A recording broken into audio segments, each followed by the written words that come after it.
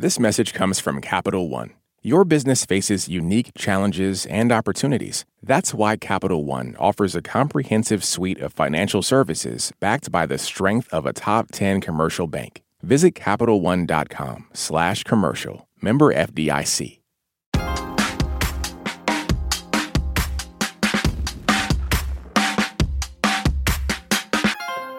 On May 11th, the United States will end the COVID-19 public health and national emergency declarations.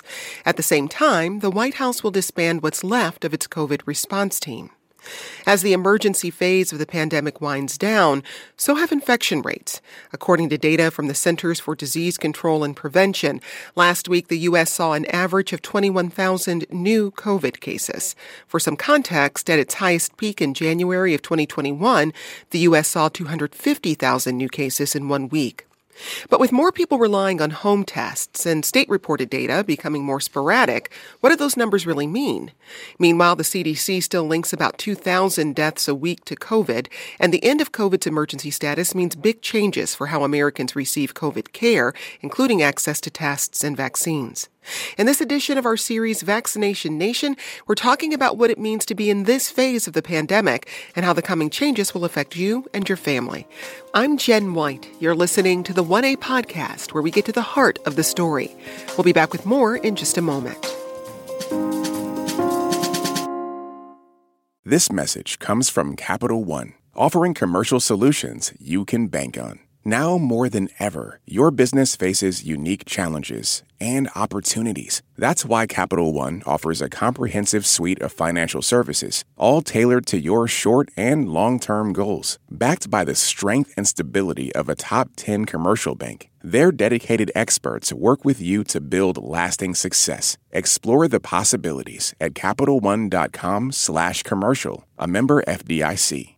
This message comes from NPR sponsor REI Co-op. REI has gear, clothing, classes, and advice for camping and glamping, biking and hiking, axing and snacksing, backpacking, and another outdoor thing that rhymes with backpacking. Visit your local REI Co-op or rei.com for the 1,000,001 ways you can opt outside. Last year, over 20,000 people joined the Body Electric study to change their sedentary, screen-filled lives. And guess what? We saw amazing effects. Now you can try NPR's Body Electric Challenge yourself. Listen to updated and new episodes wherever you get your podcasts. Let's jump into the conversation by welcoming our guests. Joining us to discuss is Dan Diamond. He's a reporter covering public health policy at The Washington Post. Dan, it's great to have you back. Jen, great to be back. Thanks. Also with us is Dr. Celine Gounder. She's an infectious disease specialist and epidemiologist. She's also the senior fellow at the Kaiser Family Foundation. Dr. Gounder, welcome back to 1A. Great to be here. So, Dan, the White House COVID response team, it was created in February of 2020. How significant is it that it's being disbanded? The White House set up this team, initially a very small team under the Trump administration with Deborah Birx 3 years ago. It grew to about 36 people at its peak under President Biden. It was much more robust. The first COVID coordinator under the president was Jeff Zients, who has since come back as the chief of staff, so a very central part of the administration. And at this point, it's down to just a small group of people who are full-time. There are still some detailed folks from across the federal government. And officials have told me their goal was to become obsolete, to get COVID to a point that they felt Americans have largely moved on. Now, whether or not Americans should be moving on, I think, is a different question. But the White House team has prepared for the next month and a half as kind of their swan song. There are a number of priorities they're trying to get done before the public health emergency ends, but they think that this is the moment to disband. Well, Dr. Ashish Jha, again, the White House COVID-19 response coordinator, spoke to medical news organization MedPage today about the end of the COVID public health emergency. Public health emergency is a set of tools, we often call them flexibilities, that health systems and others have around how they deliver healthcare. So you're a hospital. You want to set up beds in your parking lot. Before 2020, you couldn't just go do that for good reason. But in May of 2020, if you wanted to set up beds in the parking lot, the federal government said, go for it. Because we knew why you were doing it. You were getting crushed. You needed that space. Our point is, after May 11th, that ability to go set up beds in a parking lot goes away. If you need to set up, you're going to have to go through a whole different set of rules. Dr. Gounder, I'm thinking back to fall of 2022, and there was a concern that there'd be a significant COVID surge in the winter. What do we know about what happened? In the end, the surge was not what we had feared. We did see, as you'll remember, an increase in RSV and influenza early in the season, August, September, especially among kids. But we did not see the huge COVID surges, especially among adults, that we had seen in the previous years of the pandemic. I want to talk about data right now and the current infection rate. Where do infection rates in the country stand at this moment, Dr. Gounder? We are past the winter season, so we did see an increase in transmission and infections over the winter months.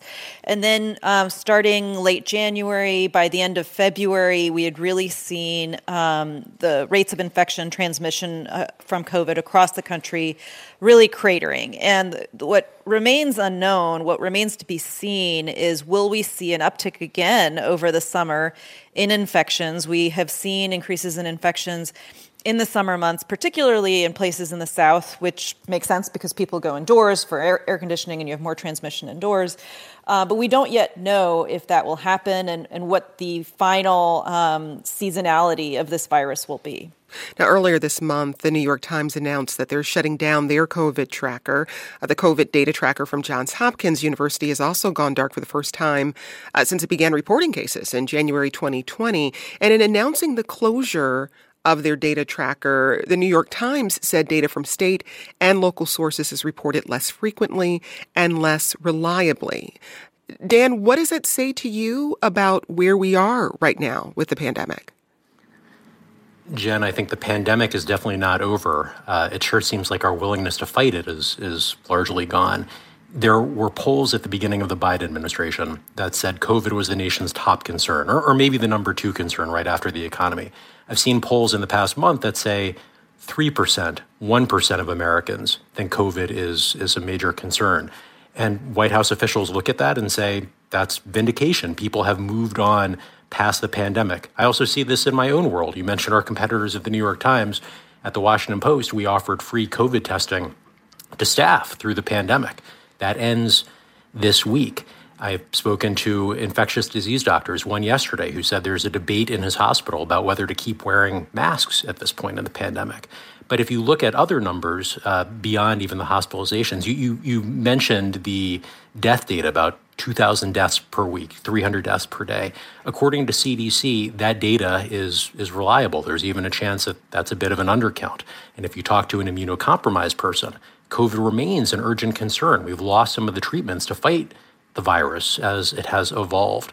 So we are at a moment of absolute transition. Many people not only want to move on, they're wondering why we haven't moved on sooner. But not everyone is ready to move with that. And that's where the concern really lies. Well, and Dr. Gounder, how accurate are these reported rates if there's less tracking happening, and if more people are, for instance, relying on home tests just to see if they are infected, but not reporting that to the state in which they reside? Well, it depends on what you're counting. So if you're counting deaths from COVID, those numbers are pretty accurate. If you're talking about infections, cases of COVID, those numbers are much less accurate for some of the reasons you mentioned. People are doing their own at-home rapid COVID tests. In addition, the Department of Health and Human Services can no longer, with the end of the public health emergency, will no longer be able to require labs to report their COVID testing data.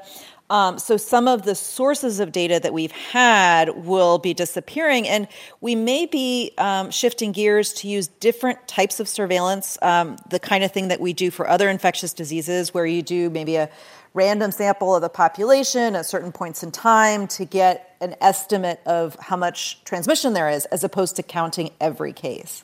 Let's go to this message we got from Bill, who tweets, "A year ago, I got on a plane for the first time in over 20 years, and the mask mandate was still in place. The mask mandate dropped a week later, and in November, I got on another plane without a mask. I am very ready to move on from COVID." But then Dan tweets, "The COVID waves are not over yet. At my mother-in-law's senior housing, they have 12 active cases of COVID today, including my mother-in-law."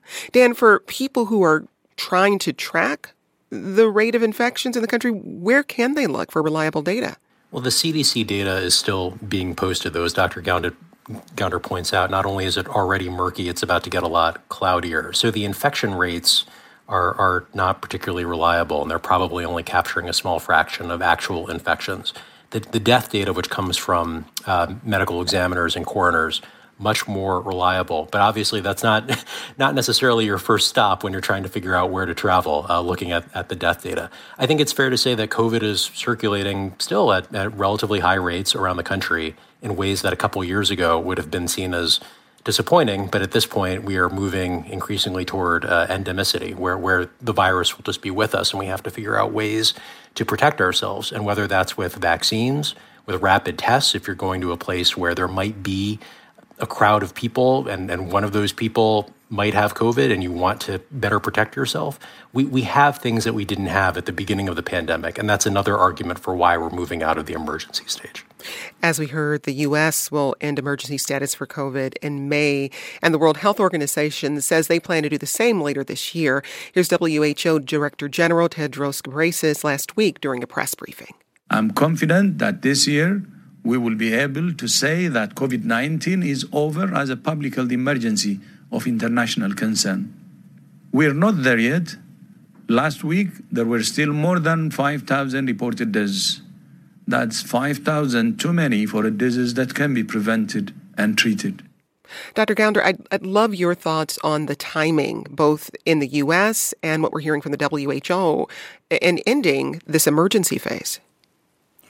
Well, the difference is between saying the pandemic is over. That's different from saying the emergency phase of the pandemic is over. And to Dan's point, we are starting to enter a phase of endemicity where we are going to see continued transmission. And how do we reduce risk from that continued transmission? That needs to be how we're thinking about it now. For about a year now, Americans have been allowed up to 8 free COVID tests per month through their insurance plans at no cost. Antigen and PCR tests have been available to everyone, including people without insurance, at more than 15,000 sites nationwide. Dr. Gounder, how will the end of COVID as a public health emergency change the accessibility of testing? Well, you're not going to be able to get those tests for free the way you were able to before, at least free as in no out-of-pocket expense to you. Insurance companies and Medicare were covering those for many people. Medicaid will continue to cover at-home tests for people through September of 2024. So there is some extension there. But for people who have no insurance, they're going to be facing the full price, the full ticket price for at-home sales. And what do you expect about the use and availability of Paxlovid? How might that change? Paxlovid availability and cost to people will really depend on when we run out of what the federal government has purchased. So as long as we have supply that the federal government has purchased, that will be provided at no cost to people. But once you run out of that, whether it's Paxlovid or other treatments, then you're going to be reverting to the usual system, just like you would for your blood pressure medicines or for your insulin, where your insurance may or may not cover something. And if you don't have insurance, you may be paying out of pocket. Dan, in some states, people without insurance have been able to access COVID treatment through temporary Medicaid. How are states responding to the end of this emergency phase? So, Jen, this public health emergency status that we've been in for 3 years has led to significant enrollment increase in Medicaid, the safety net health program. That's because Congress made states a deal. You would get more money for your Medicaid program.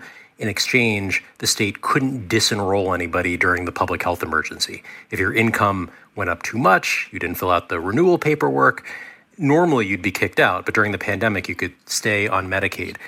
that process is beginning to unwind.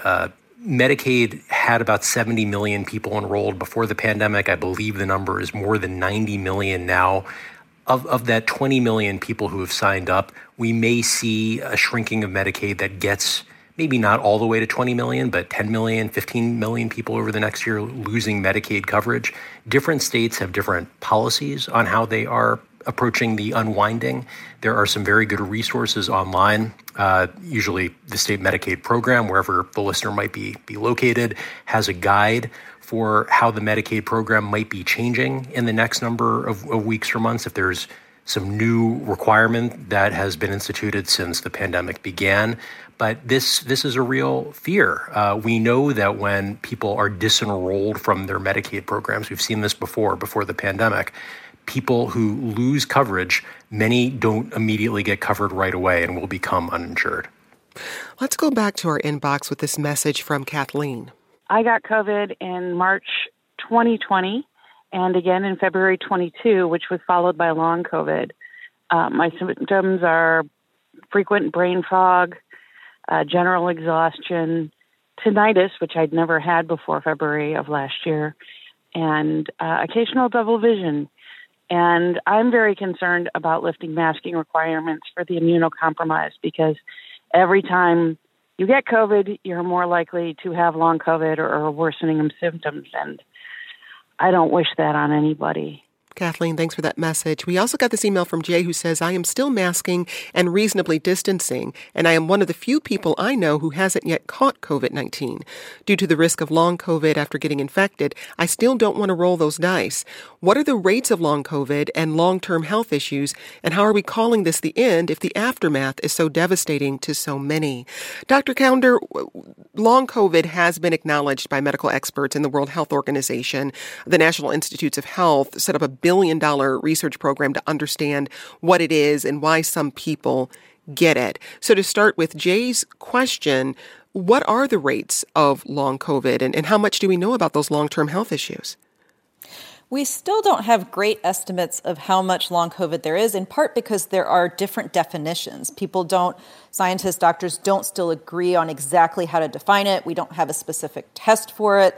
And as you follow people over time, we do see symptoms improve. So if you say, well, are your symptoms lasting 3 months, 6 months, 1 year, depending on where you set the cutoff, you get different numbers. Now, one piece of data that I think is really important for people to know is that vaccination does reduce your risk of long COVID. A recent paper from about a week ago from the Journal of the American Medical Association found that getting vaccinated reduces your risk of long COVID by at least half, again, depending a bit on how you define these things. So that is one of the most important protections against long COVID. And so how are long COVID and sufferers of it being considered in these conversations about the end of the emergency phase of the pandemic, Dr. Kaunder? I think, unfortunately, they're a bit of an afterthought. I think much more the focus is on the average American who really does want to move on, who is tired of living under these kinds of restrictions and requirements. And I do think we have to be mindful of that there are some people who are being left behind in all of this. And how can we improve protections for the most vulnerable? I think people are tired of taking individual action on behalf of others. And so that really means that we need measures that don't require individuals to step up. And so that would include things like improving indoor air quality, so filtering the air. We don't ask people to boil and filter their water. That was a development of the late 1800s, early 1900s that we really ensured the quality of the water supply. Similarly, perhaps it's time we do the same for indoor air quality. Well, Dan, I'd love to hear from you on this as well, as someone who's been reporting on the pandemic since it began. What do you make of this? I suppose it's a decision that's been made that, yes, some people are going to be left behind or be left in a more vulnerable state because of some of the infrastructure Dr. Kaunder is referring to. It actually just hasn't been put in place. It is distressing to go through a pandemic that initially supercharged, I think, enthusiasm for public health, funding for public health, people wanting to go into public health, and 3 years later, there's a lot of anger and frustration toward public health. There are officials across the country, my colleagues at the Post have written about this, who have seen some of their powers to fight pandemics and other crises stripped away by local lawmakers. So public health writ large is in arguably weaker position than when the pandemic began.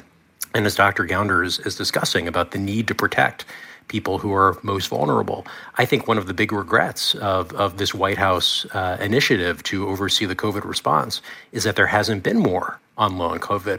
That's not specifically a White House project. There is this trial overseen by NIH that's supposed to be enrolling long COVID patients, but it's really running behind. The amount of insight we have on how to fight long COVID remains much lower than you would like 3 years into the pandemic and with people presenting with the varying symptoms that Dr. Gounder alluded to.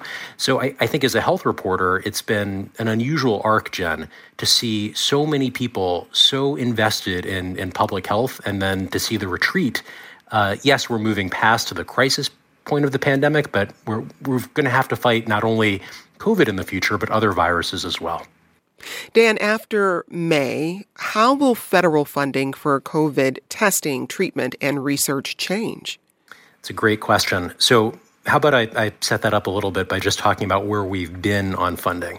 The White House COVID response has been trying for at least a year, Dr. Gounder may remember better than me, to get more funding from Congress, to buy more tests, treatments, vaccines, to invest in the next generation of those vaccines and treatments. Just has not come. Congress has not wanted to set aside more money after setting aside billions of dollars earlier in the pandemic, saying that should be enough. Maybe not all that money was spent well. So there is a limited pool now of tests and vaccines and things that we can use to fight the pandemic. We do have some access to that for the foreseeable future. If you are insured, you will still be able to get free vaccines, free COVID vaccines in the future, much like you can get a free flu shot. But there is the risk for uninsured individuals that some of these things will hit them full freight or partially. The cost of the vaccine may go up to $100, $130 from Moderna or Pfizer. That cost has not been borne by any individual so far. Some of that may be borne by uninsured folks in the future. Dr. Gounder mentioned the tests that have been free. Under the public health emergency, seniors can get up to 8 free tests per month. That is going to change. These in-home tests are set to go away. Medicare beneficiaries could still go get a PCR test at a lab, one of those more comprehensive tests. But turnaround time for those tests is likely going to drop because there will be less payment for them and kind of less incentive for the faster turnaround. So across the health system, there have been hundreds of different flexibilities because of the public health emergency. All of these things that were waived or bent to make it possible for us to fight COVID as quickly as possible, as those flexibilities go away, there is a trickle effect all across the health system. And I can tell you, Jen, Dr. Gounder knows this too, as we are talking on this radio program, there are lobbyists, there are lawmakers, there are advocates arguing over how do we continue as many of those flexibilities as we can. We're talking about the end of the emergency phase of the pandemic. And coming up, the FDA is considering authorization for a spring booster shot. We check in with NPR's Rob Stein about what that could mean for you. And we'll be back with more from you and our guests after this short break. This message comes from NPR sponsor Progressive. What if comparing car insurance rates was as easy as putting on your favorite podcast? With Progressive, it is. Just visit their website to get a quote with all the coverages you want. You'll see Progressive's direct rate, and their tool will provide options from other companies so you can compare. Then just choose the rate and coverage you like. Quote today at Progressive.com. Progressive Casualty Insurance Company and Affiliates. Comparison rates not available in all states or situations. Prices vary based on how you buy. This message comes from Wired. On Wired Politics Lab, you will be guided through the exciting, challenging, and sometimes entertaining vortex of internet extremism, conspiracies, and disinformation. Listen to Wired Politics Lab wherever you get your podcasts. Let's get back to this edition of Vaccination Nation by adding another voice to the discussion. Joining us now is NPR's Rob Stein. Rob is a correspondent and senior editor at NPR, focusing on health, medicine, and biomedical research. Rob, welcome. Hi, nice to be here. So what are you hearing from the FDA about a plan to possibly authorize another COVID booster this spring? Yeah, so just to remind folks, at the moment, people are only eligible to receive one shot with one of the latest boosters. The FDA is planning to make another round of boosters available, but not until next fall, and that would probably be with yet another reformulated version of the vaccines that would target whatever strain of the virus experts think is most likely to be circulating next winter. But now, a federal official told me the FDA is considering authorizing the existing booster for use as a second shot, a second booster. And the reason for that is it's been months since people got their last shots last fall, and the protection people have from those shots has been fading, not only against catching the virus, but also possibly against getting severely ill. Now, this probably wouldn't be for everyone. Instead, it would probably just be for certain people who are considered at high risk, like those who have weak immune systems because they got an organ transplant or some other reason, or maybe because they're older, like people who are 65 and older. That's along the lines of what Canada and the UK have done. But the FDA is still sorting out all these details, and some experts want the FDA to open it up more broadly, perhaps even for people as young as 50. We don't know what they're going to do, but the agency is expected to announce its decision within the next, week or two or three, something like that. Will this booster be one that's modified to specifically battle the latest variants of COVID-19? No, and that's one of the issues. This would involve the boosters that were authorized last fall. Those are the so-called bivalent boosters that target both the original virus and the BA4 and BA5 Omicron subvariants. That's one of the questions about all this. The original virus and those subvariants are now, they're long gone. They've been replaced by another Omicron subvariant known as XBB.1.5. And there's a theoretical concern known as imprinting. That's when you expose the immune system to one strain, you kind of train the immune system to respond to that one. And so maybe giving people too many of these shots could kind of backfire and hinder the immune system's ability to respond to the next variant or the next vaccines designed to protect against new variants. And so that's one of the issues the FDA is weighing, especially because the agency is likely to authorize yet another round of updated boosters for that booster campaign I mentioned earlier that's planned in the fall to protect people against whatever new strain or strains of the virus are expected to be dominant next winter. Now, we know vaccine fatigue has been an issue. According to the CDC, 80% of Americans have had at least one dose of the COVID vaccine, but only 16% chose to get the most recent booster shot. How are people reacting to the idea that there may be another booster coming up? Yeah, that's a very good question. Yeah, as you said, most people who were eligible for the last round of boosters never got one, and so chances are the demand for another shot now probably would be even, more tepid at this point in the pandemic. Most people have kind of just moved on. But, that said, there clearly is a minority of people out there who have been frustrated that they haven't been able to get another shot. And I've spoken to several of them over the last week or two, and they say, that while most people are acting like the pandemic's over, they're not. They know that thousands of people are still getting the virus every day and hundreds are still dying. And so they're the kind of people who are still being very careful. They're still wearing masks and taking other precautions, maybe because they're older or have other health problems that put them at risk, or they live with, young children or older people who are at high risk, or just because they haven't gotten COVID and don't want to, or maybe they did get it and don't want to get it again, or they're worried about long COVID. So they want to do everything they can to protect themselves and those around them, including getting another booster. Well, that echoes this email we got from Mira, who says the official end of the COVID health emergency is extremely short-sighted. Who knows when the next virus will crop up? As an immunocompromised person, I already feel like a second-class citizen while the rest of the populace has moved on. Rob, are you hearing any concerns about messaging here, that the FDA says there's another COVID booster available, but at the same time, the White House is ending this emergency public health phase? Yeah, that is definitely one of the big concerns is, because the uptake of the last booster was so low. I mean, as you said, only 17%, there's a big concern that, when they do make this next round of boosters available next fall, that people just won't get it. There's a concern that that's one of the reasons why the FDA initially wasn't considering opening up this last booster for another shot this spring. They didn't want to sort of muddy the picture. There really was a priority being set on simplifying the whole process. So it would just become much more like the annual flu vaccine where, once a year, you roll up your sleeve, you get your annual flu shot, you get your annual COVID shot. And the hope was that might sort of, boost demand back up again for the COVID shots next fall. And so that's one of the issues that the FDA has been weighing in trying to decide what to do now for those people out there who are feeling left behind and feel like they do want to do everything to protect themselves because no one around them is really doing anything to protect them. That's NPR's Rob Stein. Rob is a correspondent and senior editor at NPR, focusing on health, medicine, and biomedical research. Rob, thanks for your time. Sure. Thanks for having me. We got this message from Kathy in Maryland who says, are we getting trapped in the semantics of this? Is it still a pandemic or is it endemic, meaning it's here to stay, but it's kind of stabilized? Dr. Gounder, what do you think?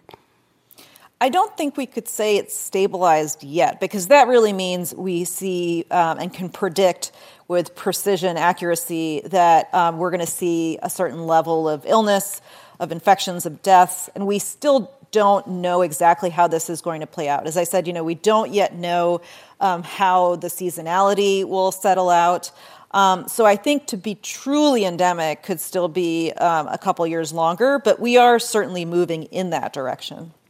Well, as we talk about the end of this phase of the pandemic, we should also mention the possible beginnings. The prevailing theory on the origin of COVID-19 is that it spilled over from animals to humans, most likely from a wet market in China.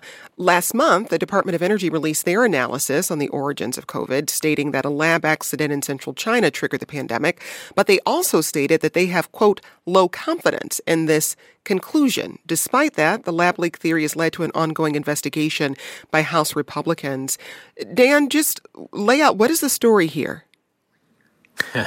Where to begin? I guess at the beginning. In Wuhan, before the pandemic, there was a large market selling live animals and food. And just to give your listeners a sense for it, Jen, imagine a market the size of a couple of football fields with stalls, hundreds of vendors, terrible ventilation, animals in cages being sold for food, some being slaughtered right there. The earliest cluster of confirmed COVID cases has been traced to the market. Many virologists say that that's a strong indication it's the epicenter of the pandemic's origin. The virus first jumped from an animal in one of those cages to a human working at the market, for example. After the pandemic began, Chinese officials shut down the market. They destroyed the animals being sold there. That complicated some of the search. But Chinese officials did go through, swab the cages looking for clues. And some of that data was finally uploaded to a database recently. A team of virus researchers say it showed a link between the virus and raccoon dogs, kind of fox-like animal that was being illegally sold at the Wuhan market. But that's far from conclusive. We know that COVID can infect animals as well as humans.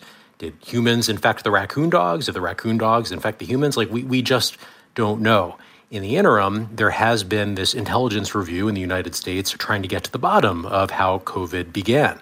And if you're looking across the network of intelligence agencies, the Department of Energy, the FBI, think that this began with a lab leak in Wuhan from the Institute of Virology. There are also 4 other agencies that believe it came from an animal more naturally. So there's a split here. A few weeks ago, Congress unanimously moved to declassify any intelligence that we have linked to the Institute of Virology in Wuhan and the start of the pandemic. So that report will be coming in the next few months. I'm not sure it will give us any more insight, though. I've talked to people who have looked at that classified intelligence, and they say it's kind of a Rorschach test. If you believe the pandemic began from an animal leap, you will find evidence to support that. If you think it began with a lab leak, you'll see evidence that backs that up, too. Dr. Gounder, how confident are you that we're having the right conversations, at least in the U.S. right now? I think people are more interested in pointing fingers than in actual pandemic preparedness. And I think that's really unfortunate because on so many levels, whether it's funding or staffing, policies, we're not really preparing for the future. We're really just rehashing the past. Well, and again, I just want to note about 2,000 deaths linked to COVID. That's according to the CDC. That's what's happening each week. So what does it mean to move on to the next stage of the pandemic while still being mindful of the ongoing loss, Dr. Gounder? Well, who is dying from COVID now? Something like 90% or more of those deaths are occurring among people 65 and older. So what can we be doing to better protect that population? What are we doing in terms of, again, indoor air quality in, say, nursing homes? Have we reduced the risk of transmission in those kinds of settings, which were hit extremely hard during the pandemic? What are we doing to reduce the risk for other vulnerable people? We were talking earlier in the hour about Medicaid unwinding and some 15 million people potentially losing their Medicaid coverage. That will mean that they will have worse access to whether it's preventive measures, testing, and that kind of thing, or treatment when they need it. So I think those are the big picture types of steps we need to be taking. But again, those are not things individuals can do. An individual can line up to get vaccinated, can choose to wear a mask, but an individual cannot make sure everybody has Medicaid or some kind of health insurance. An individual cannot clean the air on their own. And so that's something we will have to decide to do as a society. Dan, I want to allude back to something you talked about, which is this sort of breakdown in trust in public health. That lack of trust between the public and medical professionals, some of that is rooted in biases and medical treatment and historical abuses, but some of it is rooted in the spread of mis- and disinformation during the pandemic. How do you think that breakdown in trust is going to shape policy and our public health response moving forward? That is a big question. I think, and a good question, I think the issue of COVID origins is totemic of this gen. This is something where 2/3 of Americans believe that COVID leaked from a lab, according to several polls this month.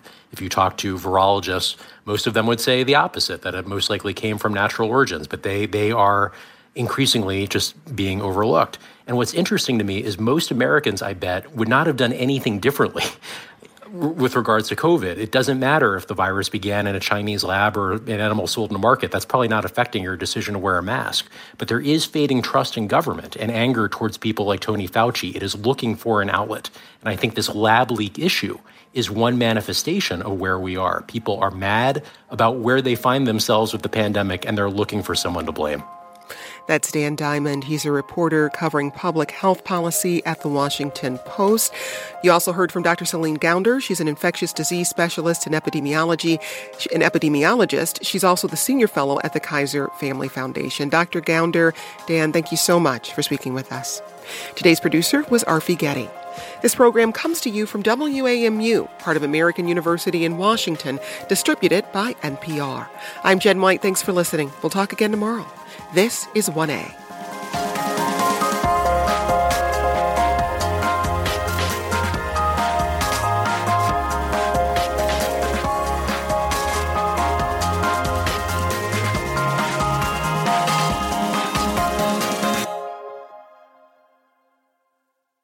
Support for NPR and the following message come from Bombas. Bombas makes absurdly soft socks, underwear, and T-shirts. And for every item you purchase, Bombas donates another to someone facing homelessness. Get 20% off your first purchase at bombas.com/NPR and use code NPR.